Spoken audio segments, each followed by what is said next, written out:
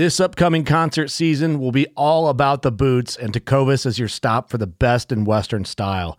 Tecovas has seasonal and limited edition offerings this spring and summer, including men's and women's boots, apparel, hats, bags, and more. All Tecovas boots are made by hand in a time-honored tradition with timeless styles that are always on trend. And Tecovas has first wear comfort with little to no break-in period. It's hard to find this level of comfort paired with this level of style.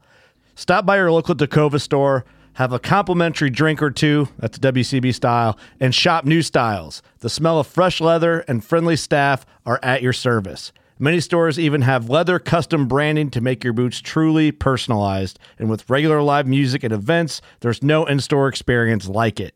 If you can't make it into a store, just visit tecovas.com. That's TECOVAS.com. They offer free shipping on all boots, as well as free returns and exchanges, and ship right to your door. Go to tecovas.com and find your new favorite pair of boots today. Fishing like a local isn't just about catching fish. It's about connecting with the environment and the people who call it home. It's about hearing the stories and traditions that have been passed down for generations and sharing unforgettable moments with the people you meet along the way. Fishing like a local is having an experience that stays with you forever. And with Fishing Booker, you can experience it too, no matter where you are. Discover your next adventure on Fishing Booker. Welcome to DSC's Untamed Heritage, the unique blend of hunting, conservation, and the outdoor lifestyle, delivered in an entertaining and informative fashion as only a veteran outdoorsman can do. DSC's Untamed Heritage is brought to you by DSC, Dallas Safari Club, Conservation, Education, and Hunter Advocacy. Hornady, accurate, deadly, dependable. Trijicon, brilliant aiming solutions. Ruger, rugged, reliable firearms. Burnham Brothers Game Calls, calling his calls made. Double Nickel Taxidermy, where hunting memories are preserved. Now, here's your host, Larry Weishuhn. Happened to be at the Double Nickel Taxidermy this morning, just outside of, kind of between New Braunfels and San Marcos, and guess who I ran into? Blake Burnett. Blake and I usually show up here at Double Nickel to visit with John Wilson and his guys, but it's usually to check on international hunts that we've done in terms to make sure that our skins and our skulls and those that we took elsewhere, across the water are here. And how many international hunts did you do last year, Blake? Not a single one. It's been a different year. It has been. I'm kind of the same way, but I know that you've been spending a lot of time in South Texas this year. Yes, sir, and I've enjoyed every second of it. I missed it. Didn't realize how much I missed it. Very true. Very true. I spent a lot of times down in South Texas. I leased a ranch, first ranch I've had a lease on, and for my personal hunting mostly. In probably 20 years. 20 years, oh my gracious.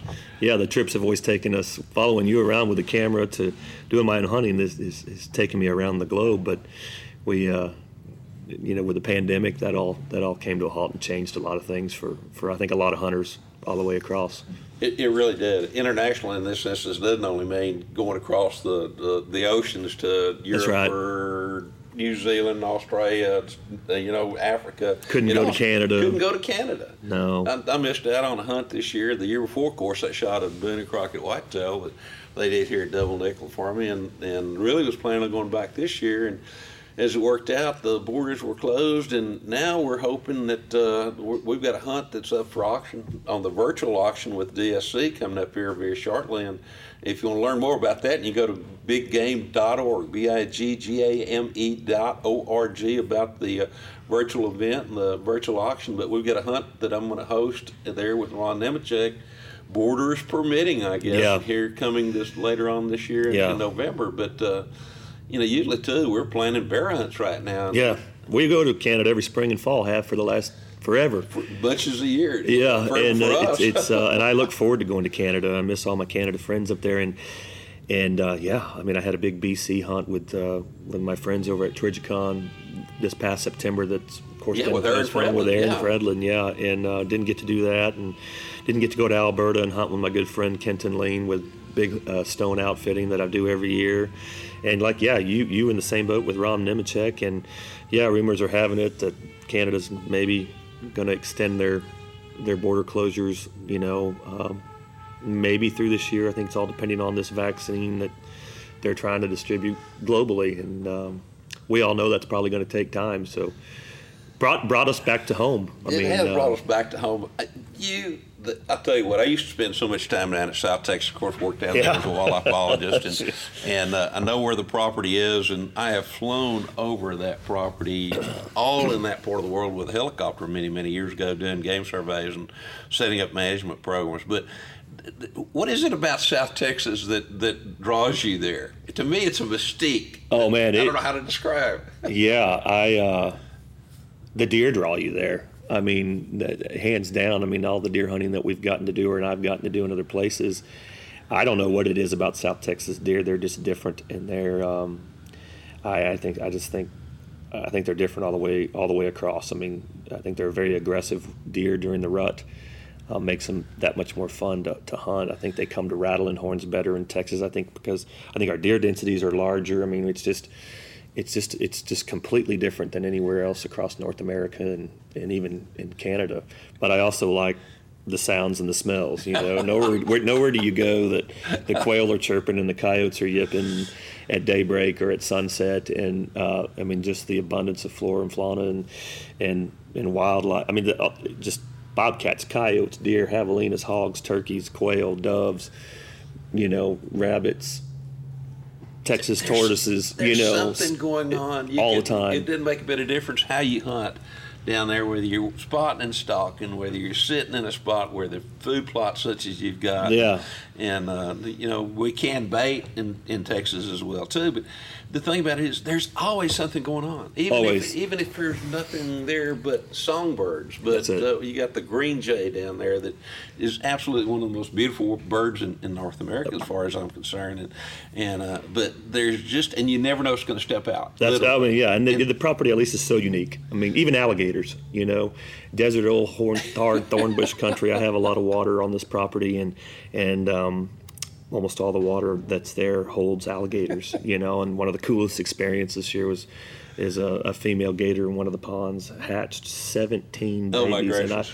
And you've seen a lot of alligators. I've seen a lot of alligators in our travels, crocodiles too in other countries. Absolutely. I've never seen a hatch, of first time, just little ones right out of the den, and that has been a cool experience to watch.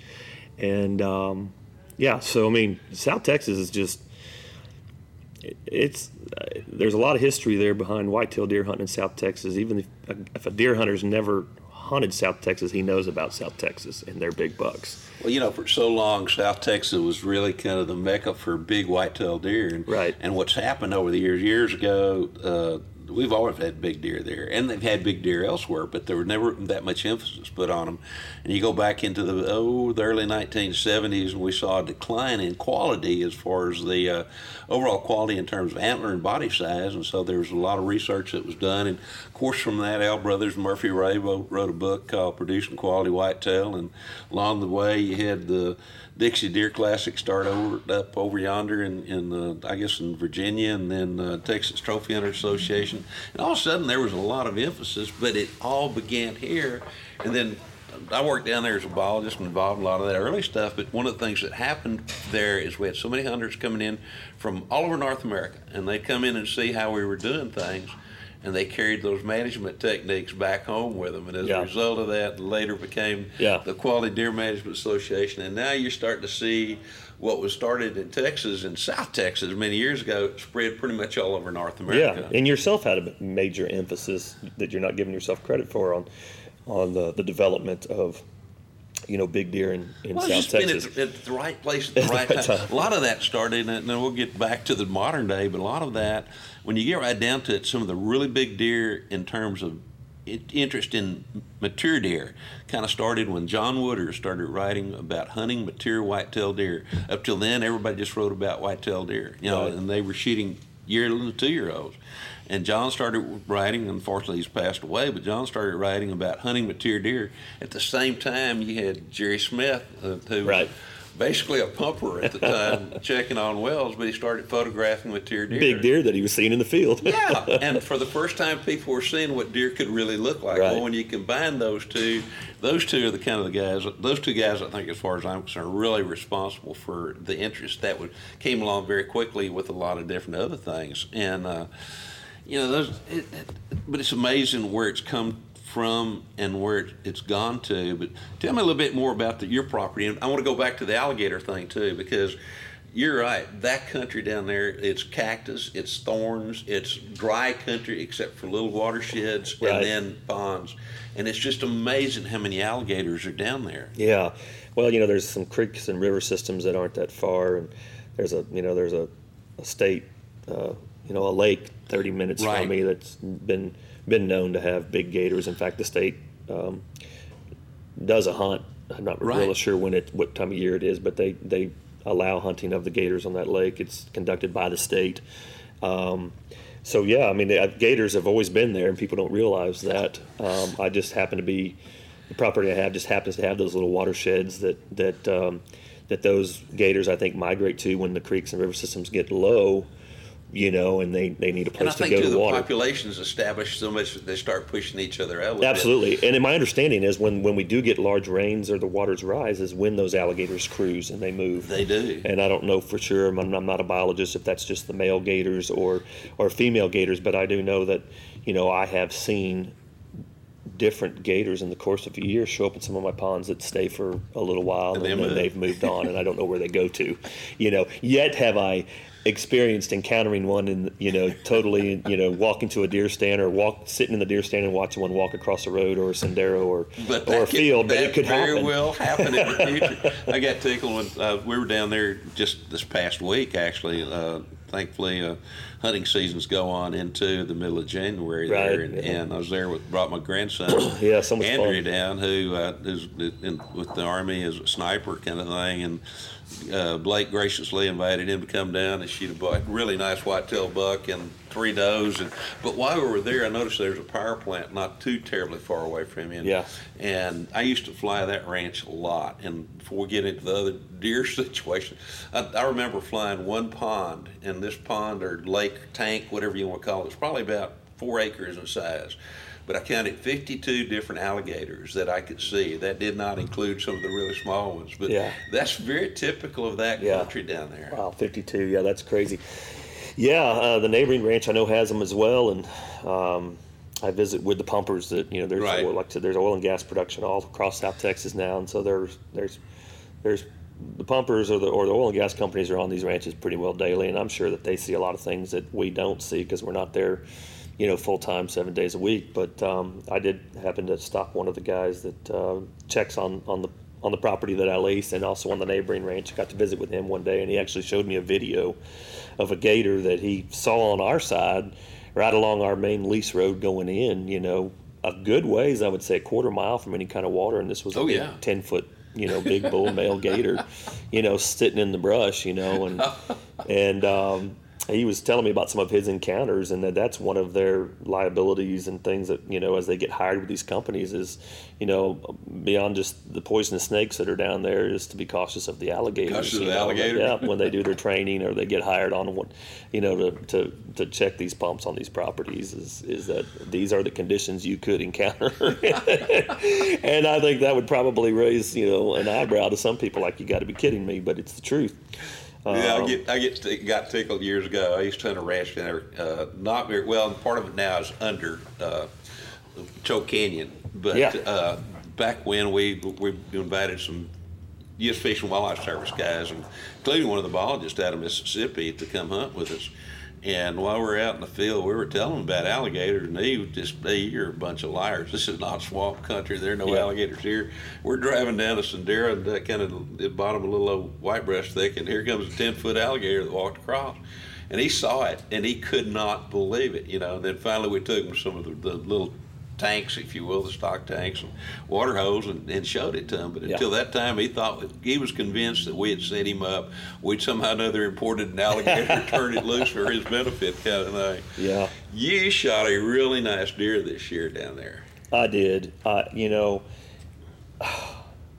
of this was planned. I mean, I didn't know that the property even had the quality of deer on it. It's a neat property. I lease it from a family who's been very, I'm very grateful to have met, and they've been very gracious to let me lease the ranch and use it as a platform, basically, for the media business and stuff that we do. And it's been fun to take it and turn it into a project. Implementing summer food plots and doing some things that the property's never even had done with it before. Some cattle had been on the property, and I had introduced my thoughts and ideas of what I wanted to do.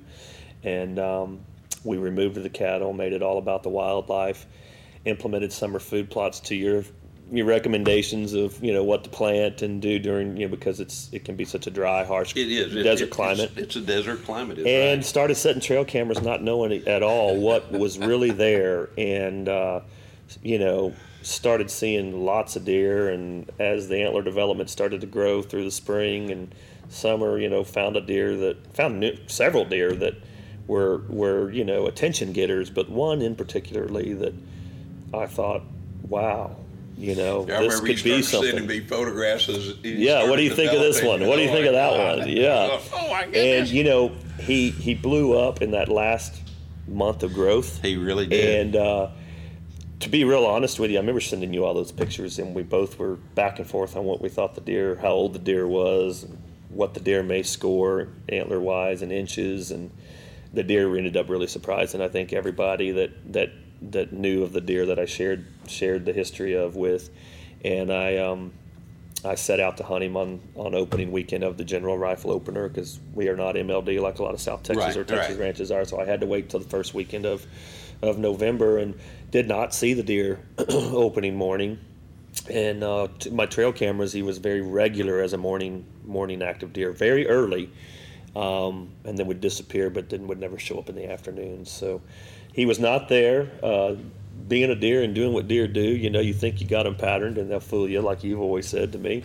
But 2 days later, he did show up, and I shot him and made a good shot, but had a hard time finding the deer and had to call in legendary Roy Hines. And that was my very first experience to have to call in a dog handler, to track a deer for me, and for it to be a Roy Hines was such a special treat and a special experience and moment. And luckily the deer didn't go very far. I just didn't take any chances, and the deer was much better than all of us thought. He was, the deer but to me, the right thing be. to do is when he had a blood trail or he knew the deer was hit, was to call Roy. Roy's dogs have been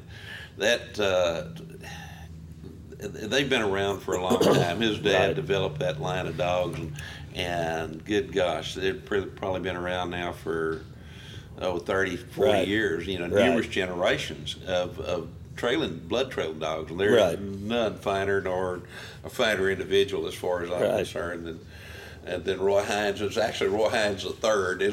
Yeah, exactly, yeah. But he's just such a great character in so many different ways, and it's just amazing how many deer have been recovered because of Roy and his dogs. Absolutely. That probably never would have been recovered. That would have been just left out in the field because you couldn't find them. Very true, and this could have been one of those instances. Right. I mean, I shot the deer, with one of my favorite Ruger number ones, the 275 Rigby, using a Hornet bullet. My gosh. It's never failed me. Both that round and that caliber, and my favorites. My Trijicon scope was perfect for me in a low light condition because I shot the deer early, during low light, and I felt so confident that I made a great shot. I had a phenomenal rest, but the way the deer reacted and the way the deer ran off, I didn't feel good about it. And almost always there's a blood trail with a good vital shot, and I had no blood trail, and I just had that sinking feeling, and wanted to push myself to look for that deer in the brush more. But truly this was the biggest deer of my life as far as a native free-range deer. Right, exactly. And I told my cameraman, I said, as we were deciding what we should do, and the first thing that came to mind was, let's go to breakfast and then give it time, and we'll come back and look for it. And then driving out of the ranch to go to breakfast, I said, no, let's call Roy Hines. And so that's what we did. And talking to Roy on the phone, Roy, told Roy who it was and what we were doing, and we were filming it for a TV show. And the first thing he asked me was, do you have a video clip of the kill shot? Right. And we said, yes, we sure do. And he said, send it to me. And, with today's technology, we were able to do that immediately. Right. And I sent it to him, and it wasn't 60 seconds. I got a text message back from Roy that says, I'm on my way. I'm on my way. So that was a very positive Yes. feeling. Somebody as experienced as that, who recovers deer who have been Right. wounded, I felt then there's a chance. However, when we met, going back to our alligator conversation, Right. Roy Hines knows about the alligators in Oh, that part of yes. Texas. Yes, he and does. First question he asked me was, do you have alligators on the ranch? And I said, yes, sir. And he said, I don't know that I'm going to look for the deer. Right. Which was another sinking low for a yeah. second, but respectfully I understood, those Absolutely. dogs mean the world to him and his family, and they're both very valuable in terms of, what Roy does with them and how he makes a living with them. So looking at some Google Maps, through our cellular devices to show him where the deer was shot, where the deer went, where the ponds were into the, in relation to that relationship to where that- location, right. to make sure the dog would be safe. And he asked all the right questions. I didn't have all the right answers because all I knew was I hit this deer and the deer didn't run off like he was hit very hard, and that was my biggest concern. Right. But I knew where we could set boundaries by following the dog on a GPS if he was going to head to water to get the dog back. Right. And one of the things that Roy had said to me, he said, I have the ability to call one of my dogs off. He said, but I don't like to do it. It's Right. not something good to do when you train these dogs. But the liability of the deer going to the water where these gators were and the dog ending up in the water, I certainly respected the fact that was not going to happen, or we weren't going to allow that to happen. And fortunately, when Roy and I got to the lease and showed him where I shot the deer and there was no blood, showed him where the deer jumped the fence and there was no blood. But Rufus, good old Rufus, is the famous tracking dog. Rufus, yep, that's His demeanor completely changed at the point where he didn't pick up a scent at where I shot the deer. No. And another stinking low. When I showed him where the deer jumped the fence, Rufus's demeanor changed. And it's amazing to watch that relationship work between man and dog, because Roy knew instantly that Rufus had switched his game and Right. was on to something, though there was no blood. And Roy said, I believe Rufus is on him. And he said, now let's just sit here for a second, watch him on the GPS unit. And maybe 2 minutes later, Roy said, he's stopped. He said, we're going to give it a few more minutes and then we're going to go. And it was probably only 30 seconds, literally, that Roy said, let's go. Let's go. And he said, start looking for blood, boys. Yeah. And we probably went 100 yards. And there was not a drop of blood Till that point. until we got to the deer where the deer had coughed it up. Right. The Hornady bullet performed perfectly. So it wasn't a matter about not having a blood trail. Really what it came down to was this was a 220-pound I was deer. going to say, that deer was a big body. Yeah, and the angle that I took of the shot was, he was more angled than I thought. So the bullet did enter the pocket of the shoulder exactly where I Just aimed. where you wanted it. But instead of a pass-through, it angled back towards the back left hip of the deer, therefore not allowing an exit. Right. But where there was blood was where the deer had stopped from running and had come out of its nose and mouth Yeah. and had fallen So obviously over. it was So, yeah. blood. But there's no doubt the deer was stiff Yeah. as can be, and we're talking about this was probably about an hour and a half Yeah. between the time I shot it and between So the time you we did recovered not it. go all that far before he's down, but Right. But if you with no blood trail, no obvious blood trail at Yeah, least. and thick South Texas brush. I mean, if you've hunted South Texas, you know what I'm talking about. Could I have found the deer? I might have, and I feel like it would have been pure luck that I would have stumbled upon him. Right.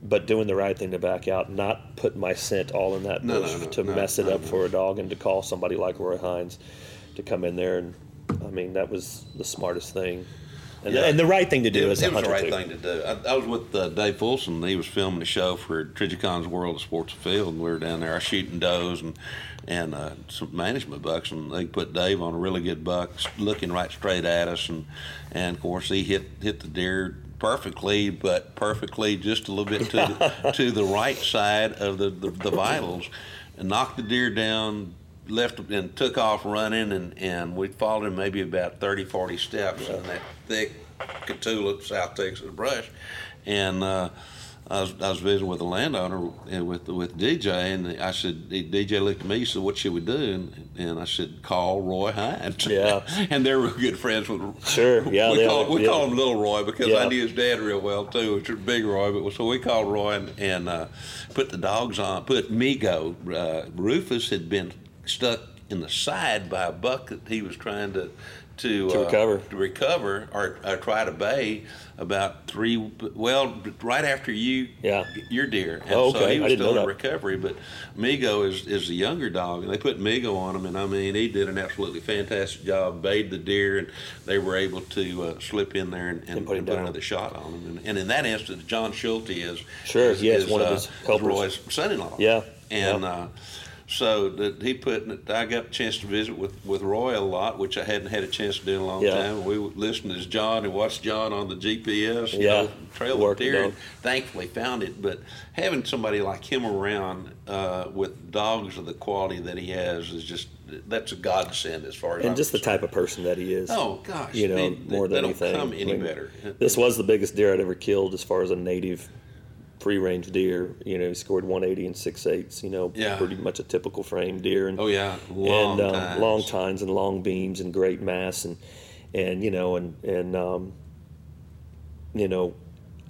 had it not been for Roy and Rufus, I don't know where I would be. But I was just the excitement of getting to meet Roy and watch Roy work was just as exciting as getting to kill my biggest deer. And I told him that, and I mean that sincerely. And absolutely. And he's, if you're a landowner, a rancher owner in South Texas, or an avid deer hunter in South Texas, you know the name Roy Hines, and worth every dime if you have to call upon him to help you. And he's such an honest, straight shooter. He'll tell you straight up if he's going to find the deer or not find the deer. Yeah, they usually have a pretty good idea. A lot of times, even before he gets there, if you got footage of him. Now, a lot of people don't have them, but usually he'll tell you right away that we may have a hard time getting this deer. That's right. Because he can tell where the wound was, how the deer steps, how the dog reacts, and all those kind of things. Yeah. But it's absolutely fantastic to spend time with Roy. And hopefully you don't have to do it in the situation where you called him in, but if you do, it's still worth every cent, like you mentioned, just to spend time visiting with him and to watch his dogs work. I would give anything to sit around a campfire with that man and listen to him tell stories about just his dad and his granddad, and just they're known for having big deer on their ranches, and a lot of people have hunted those ranches. They hunt those ranches, and a lot of well-known bucks have come off the Hines ranches over the years. You know of many of them. Well, I had the great privilege and honor to get to know his dad real well. We were very good friends. His mom, Miss Fanny Grace, as far as I'm concerned, one of the most fantastic ladies that ever walked the face of this earth, kind of thing. And thank God she's still alive. I had a chance to catch up with Roy about his mom as well too. So, again, you hate to have to call Roy, but when you do, man, it's worth. If nothing else, just to visit with him, kind of thing. I agree with you. Now, you had a chance to hunt with some of your family this year, too, and that's something that neither you or I have an opportunity to have done a whole lot in years past, outside of the fact when my grandsons were little, when you used to film those guys for Winchester World of Whitetail and some of the early shows that I was involved in. Yes, and, I didn't realize how guilty I felt until this year, and that's probably the most positive thing that's come out of this whole COVID. I agree. Global pandemic. But I did, and I took my little sister, and she has a little 2-year-old boy who's fabulous. I mean, it's just amazing to me that age to see how much he enjoys just all of being out there, from riding around in the pickup truck to feeding the fish in the stock ponds to playing in the deer blind, which he calls a ford, to really see him take an interest and also mimic what I do, in terms of feeding the deer, filling feeders, doing work, sitting in the deer blind watching deer. I mean, he's tuned in, and even at 2, he gets it, he understands it. He got to go on 2 hunts. We took him on 2 hunts this season. One was opening weekend, and my sister Katie shot a beautiful buck.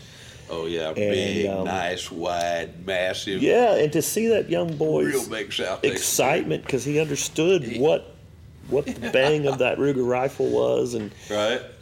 walking up and recovering the deer, what that was, and what that meant to him, because he could see the excitement in us.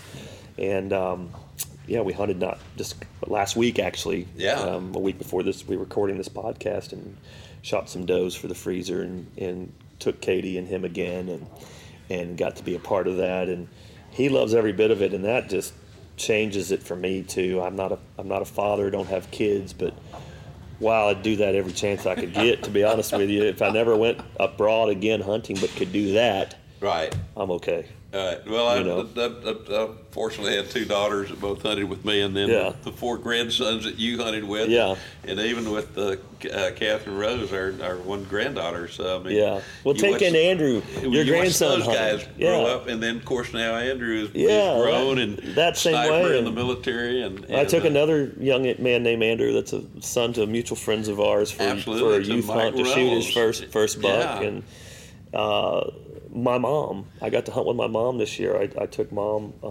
basically on a day hunt. She couldn't be away for very too long, Right. and that's the beauty of the ranch that I being lease relatively close. is an hour and a half drive from Right. my home where I live, and my mom lives close to me. So to pick her up for the day, or really just to go for the hunt an afternoon, and wasn't about what we were going to shoot. I really had no idea what we would even see, and we weren't in the blind 5 minutes, and this amazing, beautiful buck with a big kicker comes walking down the sendero, and my cameraman Chase even says, Barnett, look at this deer, and I just looked at him and just said, Mom, get your gun, and she was shooting a Ruger #1 with a Trijicon scope, and of course Hornady ammo all the way, and a .257 Weatherby Magnum, and that deer walked all the way down and got about 80 yards from us, and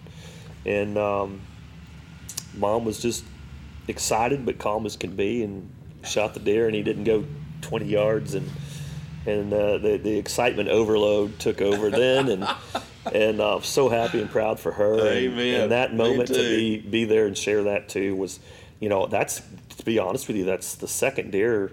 That's the second buck my mom's ever killed in her lifetime. She's 70 years old, and that's the second deer I've sat with her and hunted. The last one was probably 20-something years ago. Right. Back before I really got real busy with working with you and being a part of this industry. Exactly. So another moment to be just thankful for out of all the situations at hand that are going on in our world today. So, well, like you were talking about, I finally got a chance to shoot a buck. I've been wanting to do that for a bunch of years on my own property.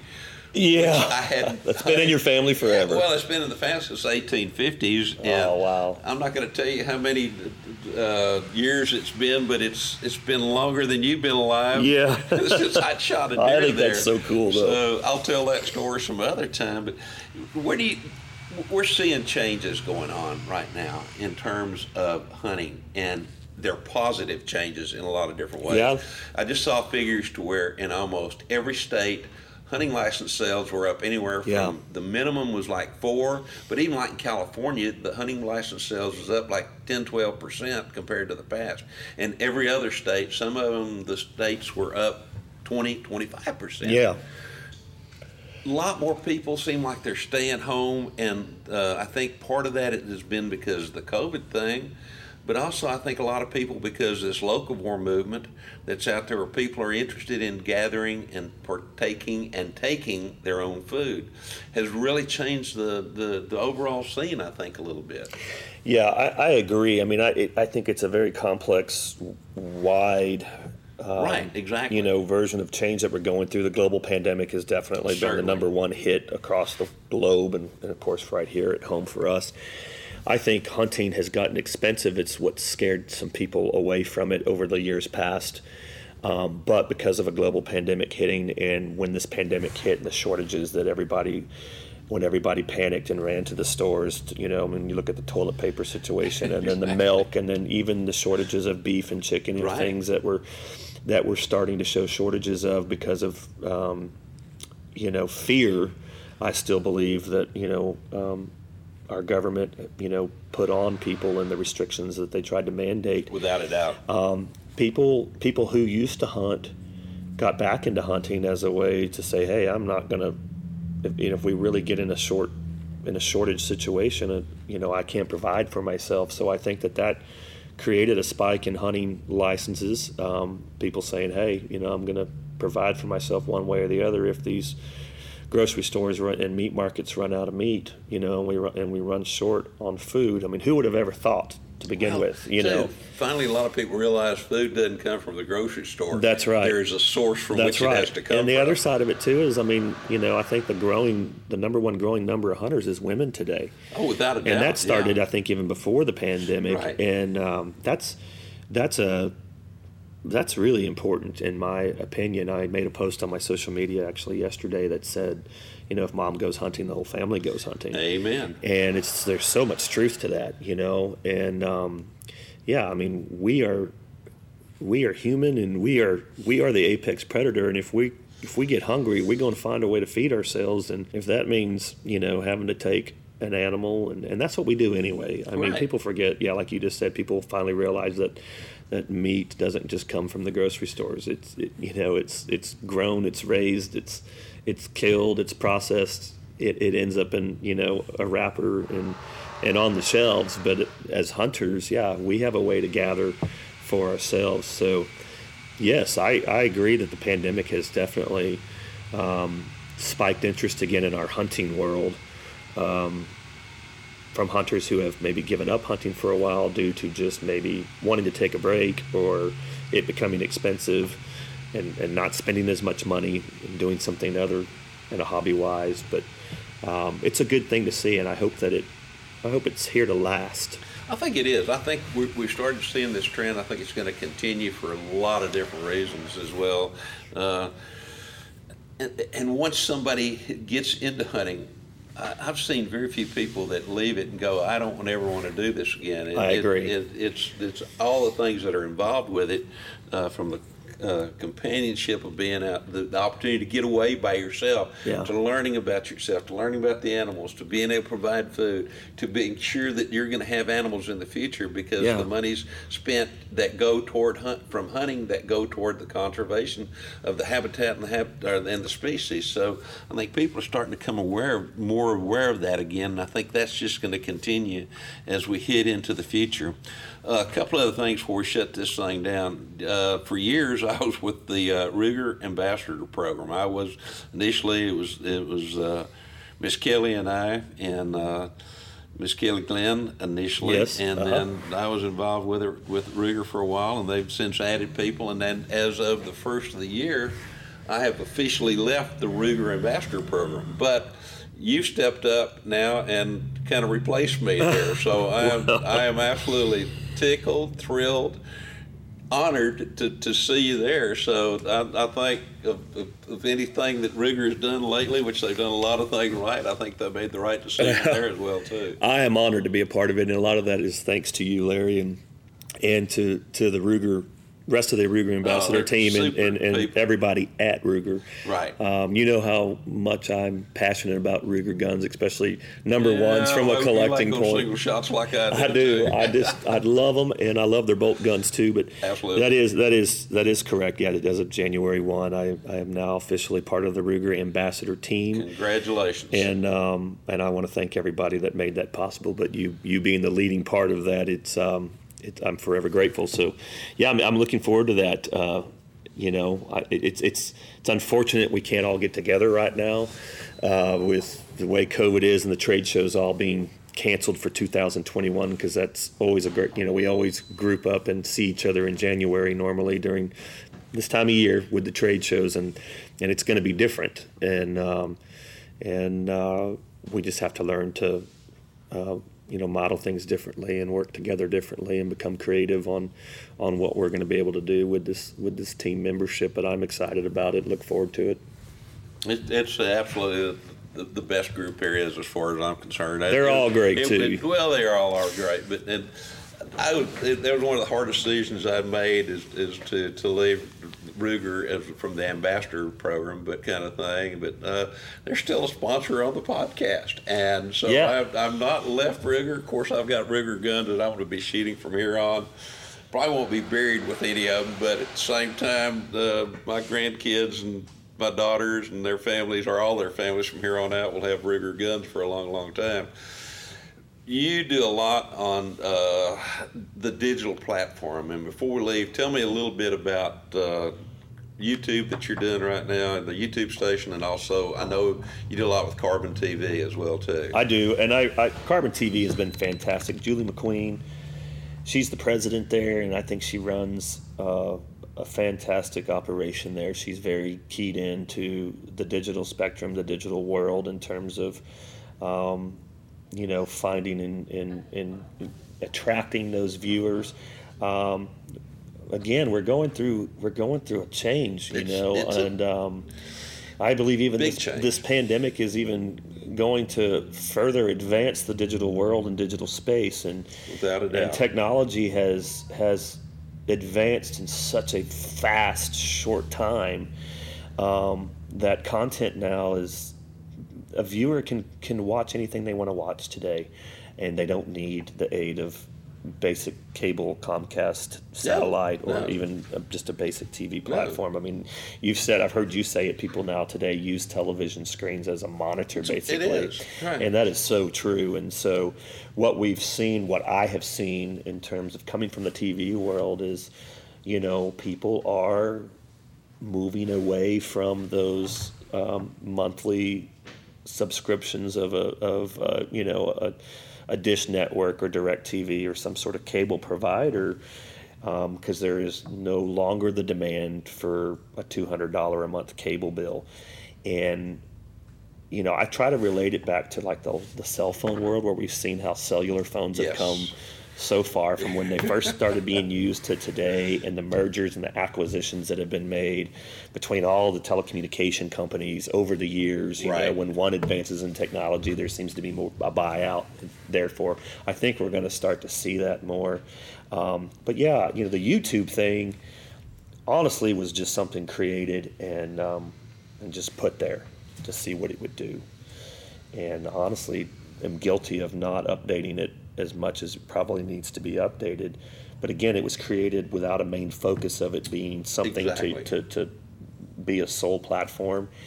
And it honestly generates nearly 400,000 views every 28 days. And, comparing that to, a cable Comcast time buy, which is what outdoor television is for most of us producers, we're matching the same numbers now today, so which tells me, that more people are pulling the plug on cable and satellite, and so adding our content to Carbon TV, who works and helps promote us as producers as well, and enlarges that whole spread. And there's other platforms out there as well that we look at, that I'm definitely looking at expanding too, because it's more available. It's more available to the person when they pick up their, with the smart TV their remote stuff. control device. My God, and it's free. Exactly. And most of them also have, free downloadable apps to your smart devices. And we live in such a fast-paced world today that people live off of their phones and their laptops or their iPads and everything else. They really do. As you're aware, I do this I call it a little real-life TV show. It's a weekly. We change it every week up, with an episode of, and it's on Pride Outdoor Network. Right.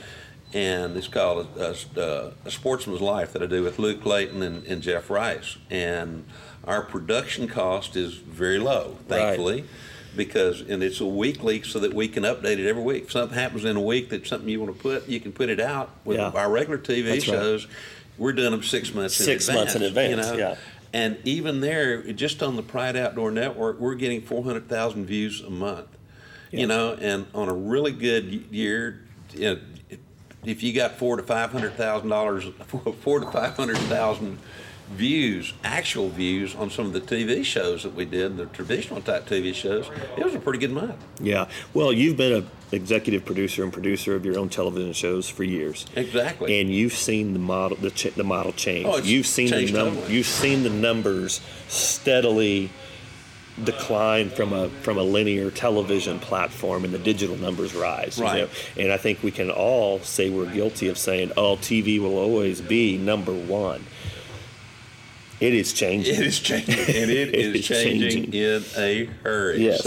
So I'm glad you brought that question up, and yeah, I look forward to doing a whole lot more there. It's where it's going. It's where the next generation is following their content, and that's important. I think absolutely in the hunting world is the next generation. Yes. I'm thrilled to see you hit it in that direction with some of the things you're doing. Yeah, I'm excited about it too. Well, before I shut this thing down, Blake, if somebody wants to get in touch with you, what's the best way to do, or how can they learn more about what you're up to, whether it's Instagram, Facebook, or any of those kind of things? Absolutely. They can message me and find me on Instagram at Trailing the Hunter's Moon. Same with Facebook, Trailing the Hunter's Moon, or they can email me personally. I love to take questions at BWB Hunt Productions with an S at the end, plural, BWB Hunt Productions @gmail.com. Perfect. So I thank you again, Larry. This has been fun. It's always fun to spend time with you, my friend. Yes, sir. Look forward to the next time when we spend another somewhere, I think probably going to be in North America from here on out as far as I'm concerned. And I am perfectly okay with that. We'll share campfire there again in the very near future. Blake, thank you so very much for being with me today. Thank you. DSC's Untamed Heritage is also brought to you by Texas Wildlife Association, working for tomorrow's wildlife today. Texas Raised Hunting Products, The Scent Gods, Kenetrek Boots for the trail less traveled, Wildlife Systems, serving hunters and landowners since 1987, Boyd, the finest in hunting gear, and Pyramid Air for all things airgun.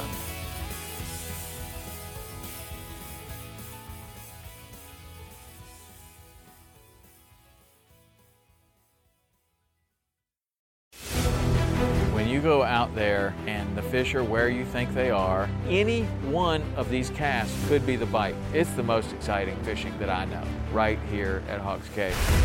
Oh, that's awesome! Experience the best saltwater fishing the world has to offer. Don't miss Thursdays with Saltwater Experience, brought to you by Golden Boat Lifts, every Thursday night from 7 to 10 p.m. Eastern on Waypoint TV, the destination for outdoor entertainment. In Wild Country, rules were not created by man. Don't miss Wild Country, Wednesdays from 7 to 11 p.m. Eastern. Presented by Primos. Speak the language. Waypoint TV, the destination for outdoor entertainment.